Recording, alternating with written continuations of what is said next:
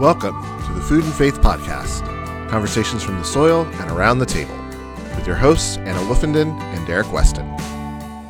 Hi, welcome back to the Food and Faith Podcast. We try not to play favorites here, but today we have one of our favorite guests, Kendall Vanderslice. Kendall is a baker, writer, speaker, and founder of the Edible Theology Project, a ministry that connects the communion table to the kitchen table. She's a graduate of Wheaton College, Boston University, and Duke Divinity School. She lives with her big-eared beagle named Strudel in Durham, North Carolina, where she teaches workshops on baking and spiritual practice. Anna and I got to speak with Kendall about her fantastic new book, By Bread Alone, a baker's reflection on hunger, longing, and the goodness of God. Speaking of books, pre-order has begun on my and Anna's book, The Just Kitchen, Invitations to Sustainability, Cooking, Connection, and Celebration. You can order it on Bookshop, Amazon, Barnes & Noble, or ask for it at your favorite local bookstore. All right, on to our conversation with Kendall. So today we have realized, I think, that she is our most frequent guest. We were just counting. I think this is the fourth time, at least the fourth time here on the Food and Faith Podcast. We have our good friend and colleague, Kendall Vanderslice, is with us. And we'll be talking about her new book, By Bread Alone, a baker's reflections on hunger, longing, and the goodness of God, which is such a joy, my friends, to hold this book in my hands. Thank you. Thank you. Congratulations. Thank you. You know, it just occurred to me, my very first time on this podcast is what actually helped me connect with the person who now wrote the foreword on this book. So on the first time, I sung the praises of Peter Reinhardt and how great I thought he was. And someone overheard it, was working on a project, and they had emailed me several times about this project and I hadn't responded. And finally they said, Peter Reinhardt's doing this project and we want you two to do it together. And so that was how he and I met. We became good friends. Now he's written the foreword for this book. And so it all comes back to the Food and Faith Podcast. Fantastic. Well, there you go. Well, as you know, because you have been on this podcast before, we always start off with this question of geography. And I was thinking, since you've told that story a number of times, I was wondering if you would be interested. You have so many beautiful stories in this book about your particular relationship with bread. And I thought maybe a little twist would be to say, would you like to start off by telling us your geography in relation to bread? How has bread formed you over the years and over your life, which is, spoiler alert, readers, that's why you need to get the book. But I thought that might be a different way to kind of invite you into introducing you to those listeners who haven't heard our previous podcast without just feeling like you're telling the same story again. Yeah. So for me, I think bread is everything. My entire sort of journey of faith is shaped through my relationship to bread. And so the bread that I make right now most often that I think is shaping me and kind of my work is what I call a sourdough on training wheels. It's a long fermentation, very wet, high hydration dough, but I make it with commercial yeast. And I think that's sort of the perfect sort of summary of learning to take these slow, long rhythms that require a lot of rest, and also realizing that I don't have to perfect everything. I don't have to go all in with the sourdough in order to have something delicious and beautiful that fits within the rhythms of my life. So I don't know if that quite gets at the question quite right, but that is the sort of the place, if you will, that my bread is at these days. One of the things that I particularly appreciated about this book was that I learned a lot about bread. It's actually it's very educational. But at the same time, I learned a lot about you. And there is this kind of intimate relationship between your understanding of yourself as a baker and your understanding of yourself as a human and as a person of faith. So I'm really interested in how you came to the idea of weaving those ideas. What was the genesis of this? Because I think it's a really fascinating and well executed concept. Oh, thank you. Well, so I've been thinking about this book really for the last 7 years. I 7 years ago developed a workshop while I was working for a church, helping them build a bread bakery to kind of sustain themselves. And while there, I developed this workshop that I now teach called Bake and Pray. But at the time, I didn't have a name for it. But it was kind of examining the spiritual parallels woven into the process of baking bread and looking at how to bake bread as a spiritual practice. And so I started thinking at that time, like, I would really like to write a book that digs into this further. And I actually was specifically thinking about, like, how would I dig into the 4 different elements of bread: flour, water, yeast, and salt. And as I dig further into those, what would it look like to examine kind of the role of these elements in scripture, in history, kind of scientifically what they're doing in these different in bread. And so that idea really began 7 years ago. I actually thought that book was going to come before We Will Feast, and started working on it and realized it was less that I didn't feel ready to write that one and more that We Will Feast just felt like it was the important first one to write. So then when I went to Duke Divinity, I had this book in mind that whole time. So I was really thinking about, how do I dig into theology of bread? How do I write all of my papers kind of toward the idea of a book on theology of bread? And how do I, what would that look like? And so at that time, I felt ready to do this once again, but also for some reason, it just wasn't quite there. And in my second to last semester at Duke, I took a spiritual autobiography class. And so in that class, I decided for kind of the essay that I would write to shape kind of the class around, I was going to work on an essay that was looking at kind of my own relationship to bread, and my body and kind of my faith. And as I dug into it, it was just kind of a series of vignettes looking at kind of these particular moments where my relationship to my body, my relationship to bread, and my relationship to church all kind of wove together. And as I worked on that series of vignettes, I realized, my understanding of bread and this theology of bread cannot be separated from my own experience of my relationship to bread, my relationship to food, my relationship to church. And so that was kind of what sparked this realization of, this is a book that's not just about bread and not just about theology, but is about me. And to write this theology, I also have to write memoir. So that was where kind of the idea began. And then kind of over the coming months, as We Will Feast released, there was so many people resonated with the chapter on loneliness in that book. That was kind of, I wrote it knowing that it was true of my own experience, but I was shocked by how many other people also commented on their resonance with that chapter. So that's kind of where I realized that this is a book about my own experience, that my own anxieties around loneliness, around my body, around food is interwoven with this idea of unmet longing, and that's actually an experience that is far more universal, in the same way that bread is both incredibly particular but also very universal.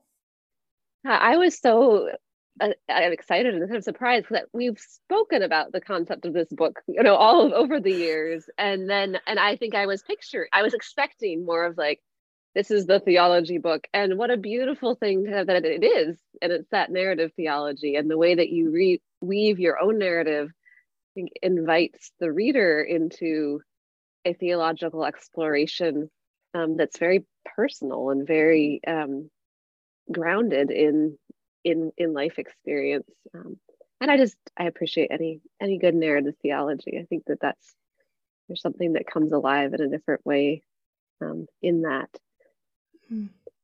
I also appreciated, Derek mentioned just how much to learn, but also just that you as a baker bring that scientific exploration, like combining what's happening in the transformation of the yeast and what does the flour do, and that bringing the theology into that conversation really jumps out at me as well.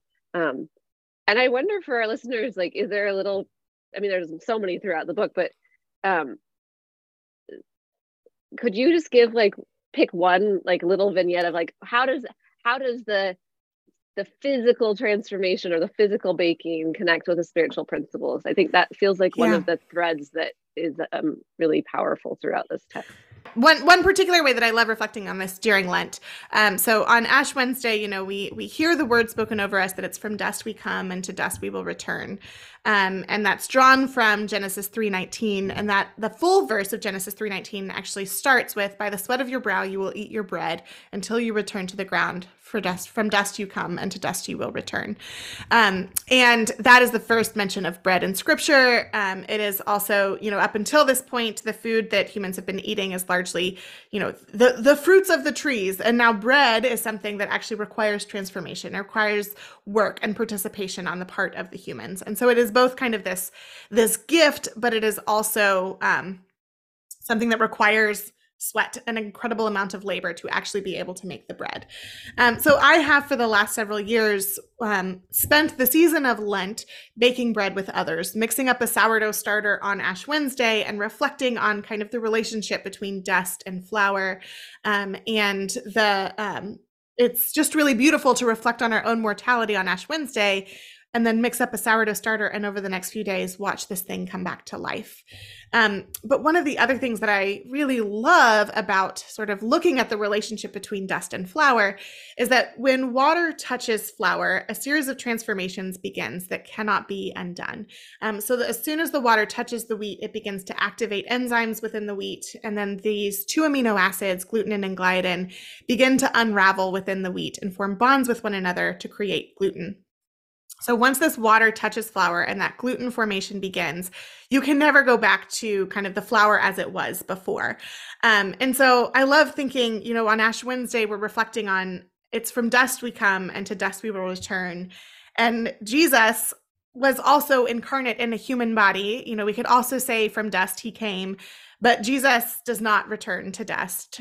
Jesus offers himself to us as bread. And so we are this dust, but Jesus is the flour that, cannot return, but actually goes forward and then becomes bread and offers himself to us as bread, that we might also become like him. And so that's, just one small, but I think really beautiful and powerful image of kind of how the actual chemistry of flour itself says something about the nature of God. You're so smart. I just really love bread, that's all. Also, why didn't we record this before? This is Friday of Ash Wednesday week. So why did we not record this last week? Because that was a good sermon. I want to steal that for next year. You can, no shame. I mean, there's and for our listeners, just like what you just heard, is throughout the book, that level of both science and theology, and there's something beautiful about that, right? Where in a time where faith and science seem so often to be at odds, you have created this beautiful blend of science and theology, that is not just academic and heady. It actually, because it's embedded in your story, actually gives it a lot of heart as well. And part of what I recognized as you're kind of learning more about bread, you're also kind of going on this journey theologically, from a more evangelical place to being more rooted in church tradition and church calendar, and kind of talk a little bit about what it feels like to reflect on having those journeys kind of parallel each other. Both the deepening of this rich understanding of bread, which you clearly have, and also this deep understanding of your faith and where you find yourself in the faith.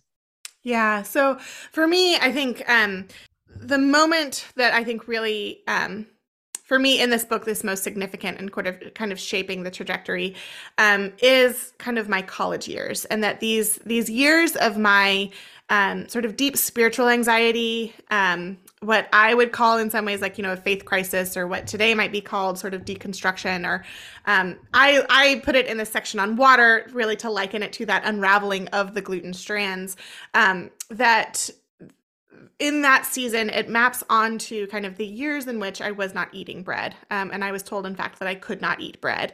And so for me, there was sort of a very stark parallel of this like deep, literal hunger for bread and yearning for the ability to bake bread that mapped onto this sort of deep spiritual hunger for, I think, a fuller, more intimate understanding of who God is and how God is at work in the world. And for me, sort of the healing of both of those came in participating in a church tradition that offered the Eucharist week after week. And it was kind of the bread itself, that extension of the bread itself, that I think not just healed me, but kind of pulled me towards a more full understanding of both that bread and also of, my own faith.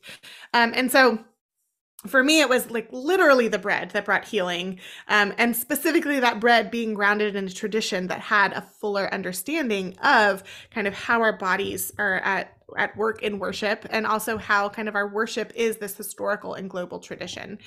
And so I write at the beginning of the book that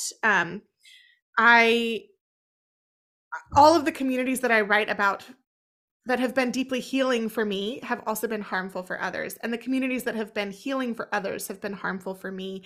And I think that was especially apparent as I was working on this book. There was news that arose around one of the churches that I wrote about in this book in the season of actually writing this book. And it was really hard for me to sort of grapple with, like, how could this place that was so incredible for me be so harmful for others? But then also in the past year, I have developed relationships with people for whom, a church community that in this book was so harmful for me was incredibly healing for them. And it's just been so humbling to realize that, I think part of the beauty of this imagery of bread is that we as the church are united globally and historically and across traditions through the fact that we break the same bread, that we are made one. I believe that we are made one in this body and blood of Christ, in the bread that we share. And it's really humbling to realize that, there's so much to learn from a variety of traditions. But also, I think that there is so much importance in being a part of a tradition that has a deep understanding of its historical nature, has a deep understanding of the ways that our bodies are involved in the act of worship, and has a deep kind of purpose behind the actual materiality of our worship. And so that's why I think for me, these like Anglican and Episcopal rhythms have been so vital to my ability to understand what's at play here with bread.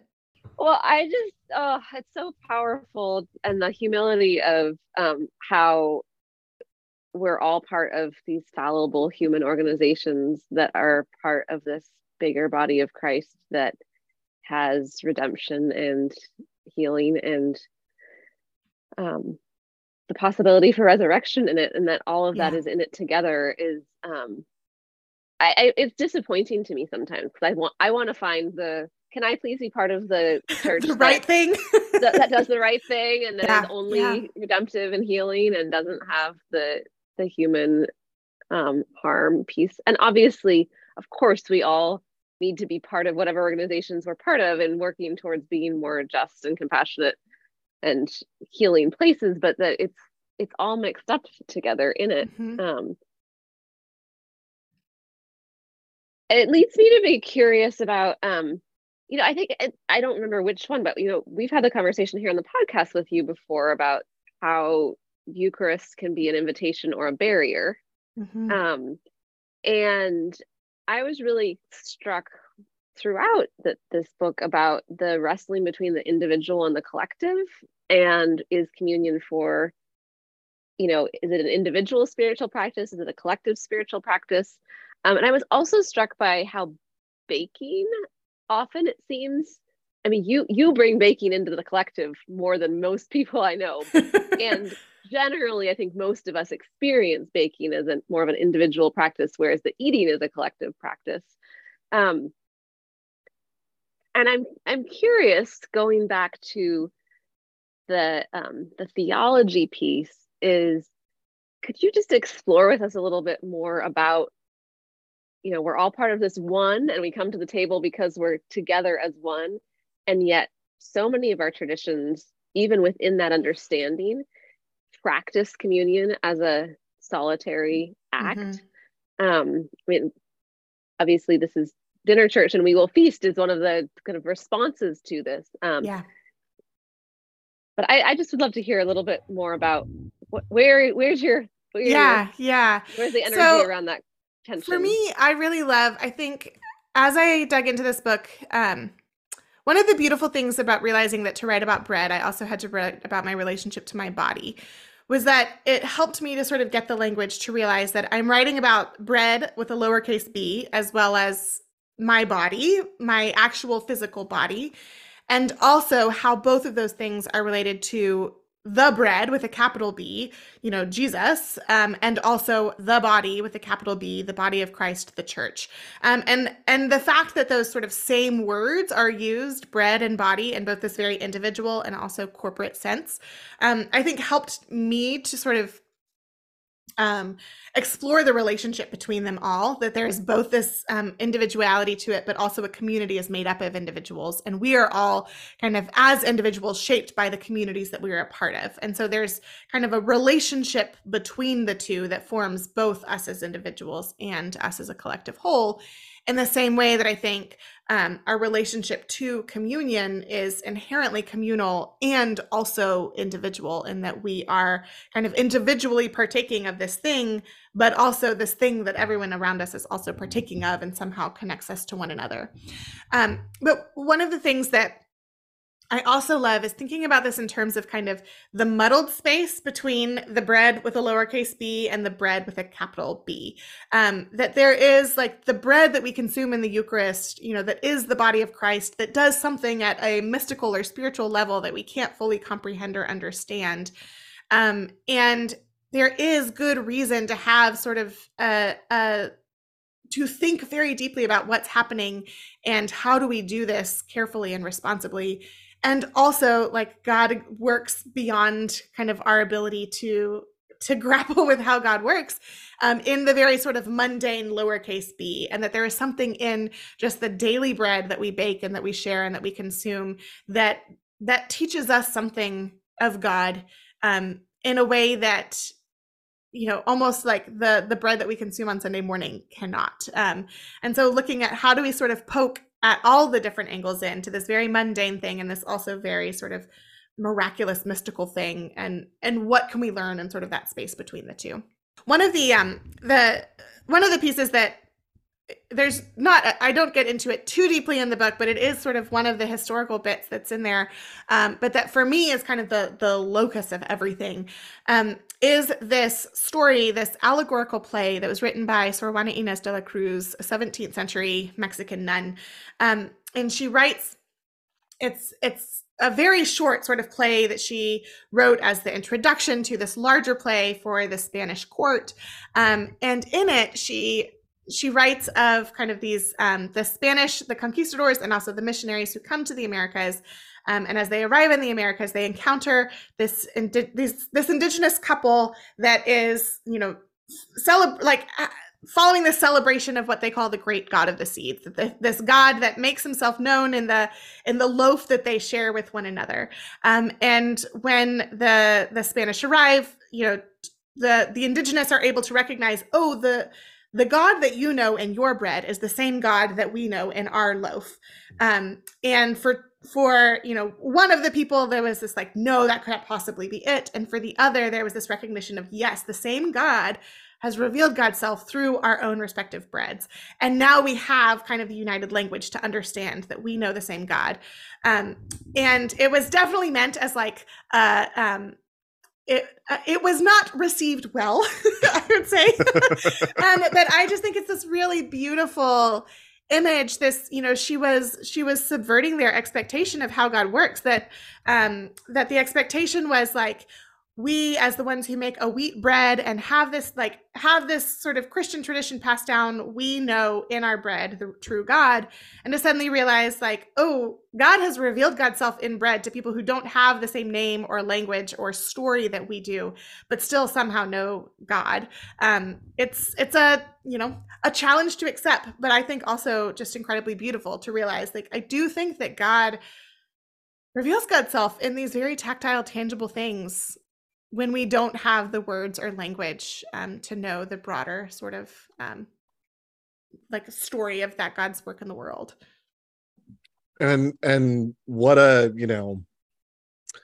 missed opportunity to not see our common humanity. Absolutely. When we think about the fact that bread basically was invented in the various parts of the world at the same time by different cultures, and it could be such a unifying image if we let it be. And I think it is sort of, it becomes like the unity and the diversity of the bread itself, and the ways that it's unique to specific locations, but also sort of universal. Like, I think it just provides so much of a like powerful image for how we can better understand kind of these complexities of the faith as well.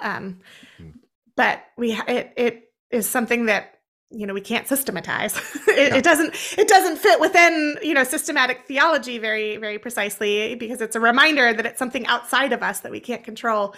But it is also, I think, such a rich opportunity for seeing God in a much more kind of expansive and beautiful way. Yeah. One of the metaphors that appears in the book, and really strongly in the second half of the book, is the idea of God giving you cake and not bread. Could you talk a little bit about that, about what you mean by that, and ways that's been reflected in your life? Because I thought that was incredibly meaningful. Oh, thank you. Good, because sometimes I was worried it would come across as just cheesy. So I'm glad it did not. I mean, I think I feel like I've had many experiences where I'm so grateful for the gifts that God has given me. I'm so grateful for these like beautiful opportunities and experiences that I couldn't have imagined or asked for myself. And also this deep awareness of those things like happened at the expense of these other things that I deeply desired. And sort of that wrestling with like, I want something that seems so simple, and that seems like, I haven't asked for this extravagant thing. I've asked for something much simpler. And God has withheld the simpler, but instead given me this extravagant. And it is hard to know how do you, how can you be grateful for this extravagant thing when also there's that deeper longing and deeper loneliness that exists within it. And so that was kind of for me this likening of bread and cake, that like cake is something wonderful. I love cake. I make cakes as well as bread, but also you can't survive off cake in the way that you can survive off bread. And I think it also, it's given me an appreciation for kind of simplicity, and this longing for the very simple things, that the extravagant things are a gift and also don't sustain us. And how do we live with that? But also I think I needed a way to like have permission to lament what I didn't have, even though I had many great things. Because it's hard when it feels like these like wonderful gifts are just falling in your lap. It's hard to not be fully grateful for them because it's like still not something that can sustain you. And that's I feel like I just needed language to put to that. And I assume others have had similar experiences where it's like, something incredible that also exists alongside, this lack in some other area that makes it hard to be fully appreciative of the good thing. Yeah, I think that's really well said. And I think it is a common experience. And I was grateful for that language of, it is, cake is fun. Cake is wonderful to have, but cake isn't sustaining. No. Cake doesn't keep you going, and cake doesn't reach that fundamental foundational hunger. And I think so many of us can speak to those times when we have had beautiful friendships or beautiful work experiences or beautiful achievements or accolades that have been great to have, but didn't speak to deeper longings in our Yeah. lives. And I think that was, again, I just found that really, really helpful language. Thank you. Yeah, I think one of the other things that it gave me in sort of probing at that language was realizing that I think kind of a theme sort of towards the later end of this book is probing, like, what actually is that deeper hunger. Like, I have the idea of what the fulfillment would be, but the longer sort of I experienced the lack of that, it forced me to sort of probe even more deeply, like, what is the actual hunger behind that hunger? And are there other ways that God actually is meeting those needs? And so for me, it was, my own experience of singleness and childlessness and experiencing loneliness within that, and realizing that, that the deeper longing is this loneliness and this need to exist in community. And actually, there are ways that God is fulfilling that need, even without filling the thing that I desire. And it's a humbling and hard thing to grapple with, but also I think a gift to recognize that even behind that hunger, there was a deeper hunger. And what I would have considered bread was not necessarily the thing that was going to fulfill it, just like this cake didn't fulfill me either. I feel like it's such a beautiful invitation of the humanness and the humanness we can come to God with. Yeah. That, not in that kind of way of like, I don't know, I think sometimes it's like, well, God knows best, but in a deeper, like, that God is actually holding this the way the oneness and the wholeness of the church. God is holding the wholeness and the oneness of ourselves and our beings, and that all of that is part of what is being fed and what is being cared for. I was really struck at the beginning of chapter 8 on freedom with this quote that you have from theologian Angel F. Mendez Montoya about to know God is to taste God. And that feels connected to this, to me, in that a deep knowing is more than just a particular read on our own hunger being met, but actually that deeper relationship, which can say, yeah, it's not all going in the way that I think that it should go, and yet I am being fed and I am being cared for. So that just really jumped out at me of that knowing and the intimacy of it. And I think to me, it comes back to this individual and collective question again, as well, of how can one be fed and be known, to know God is to taste God.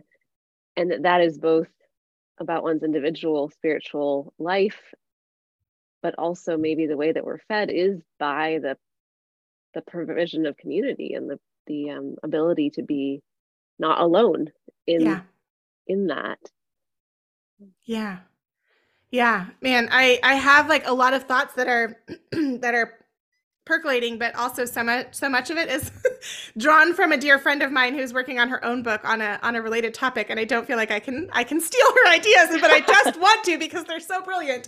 But kind of I'll just say this, that at like even down at like sort of a microbial level, like even our individual is never individual, and even our like knowledge is never individual. That kind of our the ways that microbes are at work in our bodies and in our brains, like our individuality is always inherently a collective thing of some form too. That even knowledge in a cerebral sense, and also this knowledge in sort of a physical, like taste sense, it's a collective thing, as you said, because our cooking and our sharing is always a collective act. But also like our actual knowledge and consumption is also this collective thing. And so those lines between individual and communal are always kind of muddled in a way that I think is incredibly beautiful and humbling.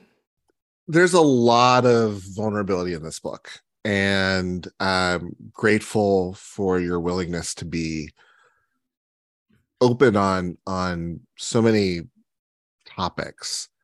Full disclosure, I read this book in the context of having a teenage daughter who is dealing with body issues and Yeah. who is dealing with some disordered eating.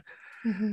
And so often when we come to this conversation about food and faith, so often food is the hero, right? Mm-hmm. Food is the balm, food is the healing.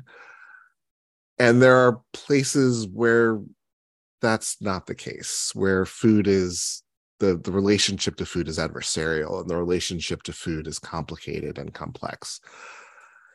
And I just, for someone who has dedicated so much of their time and thinking to food and deeply and clearly has a very deep appreciation of food, how do you manage those thoughts and those feelings for when food is adversarial, when your relationship to food is adversarial, and even when you think back on those times when your eating was more disordered than you might hoped?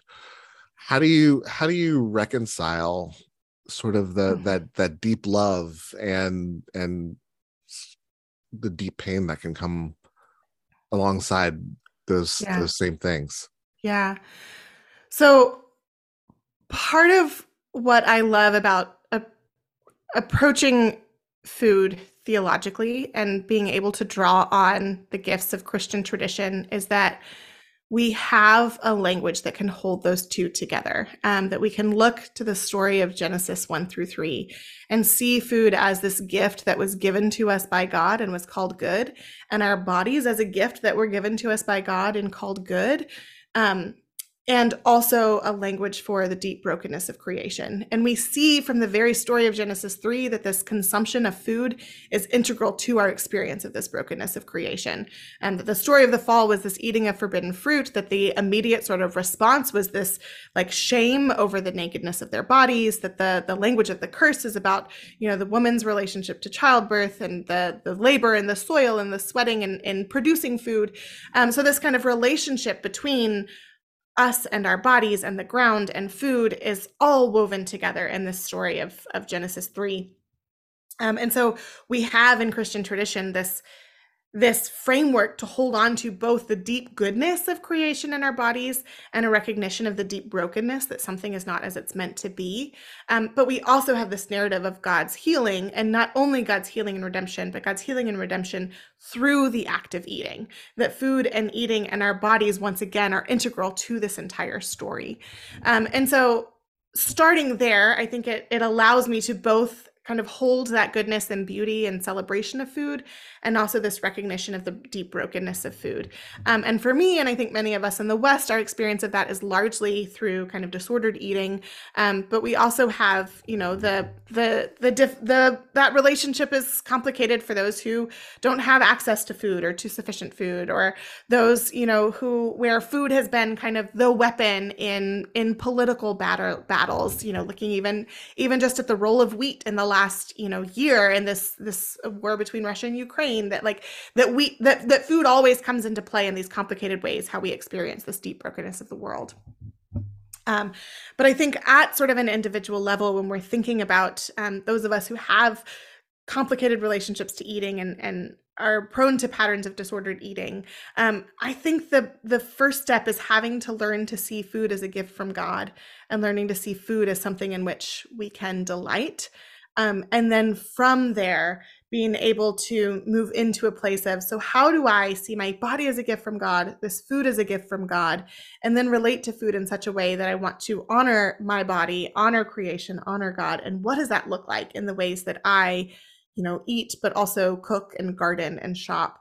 But I think it always has to come first out of this place of recognizing God has called our bodies good, God has called food good, and God wants us to delight in food. And that is a really hard place to arrive at, and it takes a long time to get there. Yeah, thank you. I appreciate that. And thank you for the reminder of just how robust our theology is. Yeah. And how robust our scripture is. And yeah, God can hold all of it. Yeah. and sometimes we need the reminder that none of it surprises God, and all of it can be held. Mm-hmm. Mm-hmm. Well, maybe that's the place to transition to hope. I hear hope in that. I hear hope in so many pieces of this conversation and of your writing. And as you know, when we talk about hope on this show, it's not the fluffy hope that erases the hard pieces, but it's that deeper hope that you just articulated, in that there is a way through, and there is the affirmation and love and care, even within these difficult parts of being human. And what's bringing you hope these days, and what's keeping you moving on this path of exploration and of faith? Yeah. Well, right now I'm having a lot of fun kind of exploring breads of different breads connected with different liturgical holidays of different Christian traditions around the world. And it's just so delightful to sort of dig in and to see that bread, not just this kind of very simple bread of flour, water, salt, and yeast, but these much more elaborate breads with spices and dried fruits and various, ways of shaping them, that these breads have so many stories and meanings and practices behind them, and that Christians around the world and throughout history have used them in various ways. And that's just been such a delight to dig into these different stories, these various kinds of breads that I knew nothing about, that have so much kind of rich history and tradition behind them. And that is bringing me, I think, a lot of hope and just joy right now. Can you tell us about one of them before we go? Ooh, that's sure. Just too much fun. Well, since we're in Lent, this week I have been testing a lot of recipes that are All Saints ones, so that feels not quite fitting with the season that we're in. But within Lent, I've been digging a lot in kind of the history of the pretzel. So the pretzel is historically a Lenten treat, because Really? it was historically was made without butter or eggs. Now, oftentimes pretzels do have butter, and that's what gives it a lot of flavor. But it was a lean dough, meaning it was made without any dairy products. And so it was able to be eaten during Lent. And it also, the shaping of a pretzel, the arms crossed are meant to look like prayer.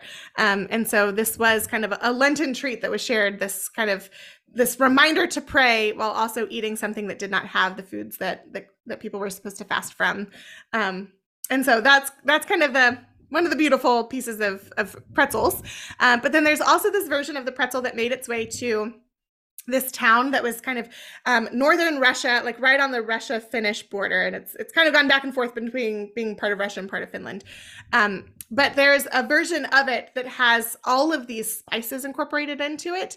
And it still is made into the same shape of the arms praying, but it has so many other spices and flavors in it. And so it's just been really fun to explore kind of how this one treat has moved with people. And there's some story that there were Franciscans who arrived in this town and just kind of made their home there, which is how the pretzel wound up there. But, there were all these spices that were a part of their cuisine that they worked into the pretzel. And so it's this very unique sort of pretzel that most people don't know about. And so that's one of the things that I've been exploring. That's really delightful. That's awesome. Pretzels. Who knew? And now I want pretzels. I was supposed to say. Special well, it's Lent, so it's fitting right now. It is liturgically appropriate to have pretzels. I love it. I didn't even know that. Kendall, where can people connect with you and connect with your work, and obviously get the book? So just go ahead and plug all the things that you're doing, because I know the book is just one of the things, the most visible right now of the things that you're doing. Yeah, so the best place to find is at www.edibletheology.com. Our website will link you to all of our various curriculum and our podcast, Kitchen Meditations. But also you can sign up for our weekly newsletter. So I always say the newsletter is the best way to keep in touch with what I'm up to. I am sporadic at best on social media these days. So I recommend signing up for that weekly newsletter to kind of keep up with the podcast and curriculum and all of those things. But if you want to see when I am active on social media, you can find me on Instagram at KNVSlice and at Edible Theology Project, and on Twitter at KVSlice.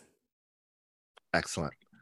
And I'll just say that's one of those emails that like you want to open when it comes each week. So I know we all get a lot of email, but oh, thank you. Absolutely.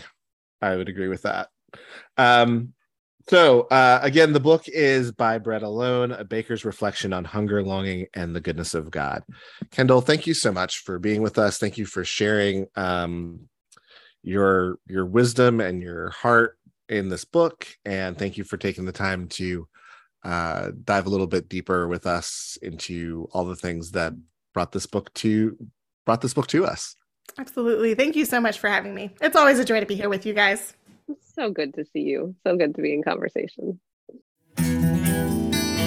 Thank you for listening to the Food and Faith podcast. Our collaborators are Wake Forest School of Divinity, Plainsong Farm, the Garden Church, and the Keep and Till. Editing is by Derek Weston and music by Paul Deemer. Follow along and keep up to date with the podcast on Facebook at Food and Faith Podcast, Twitter and Instagram at Food and Faith Pod, or on our website at foodandfaithpodcast.org.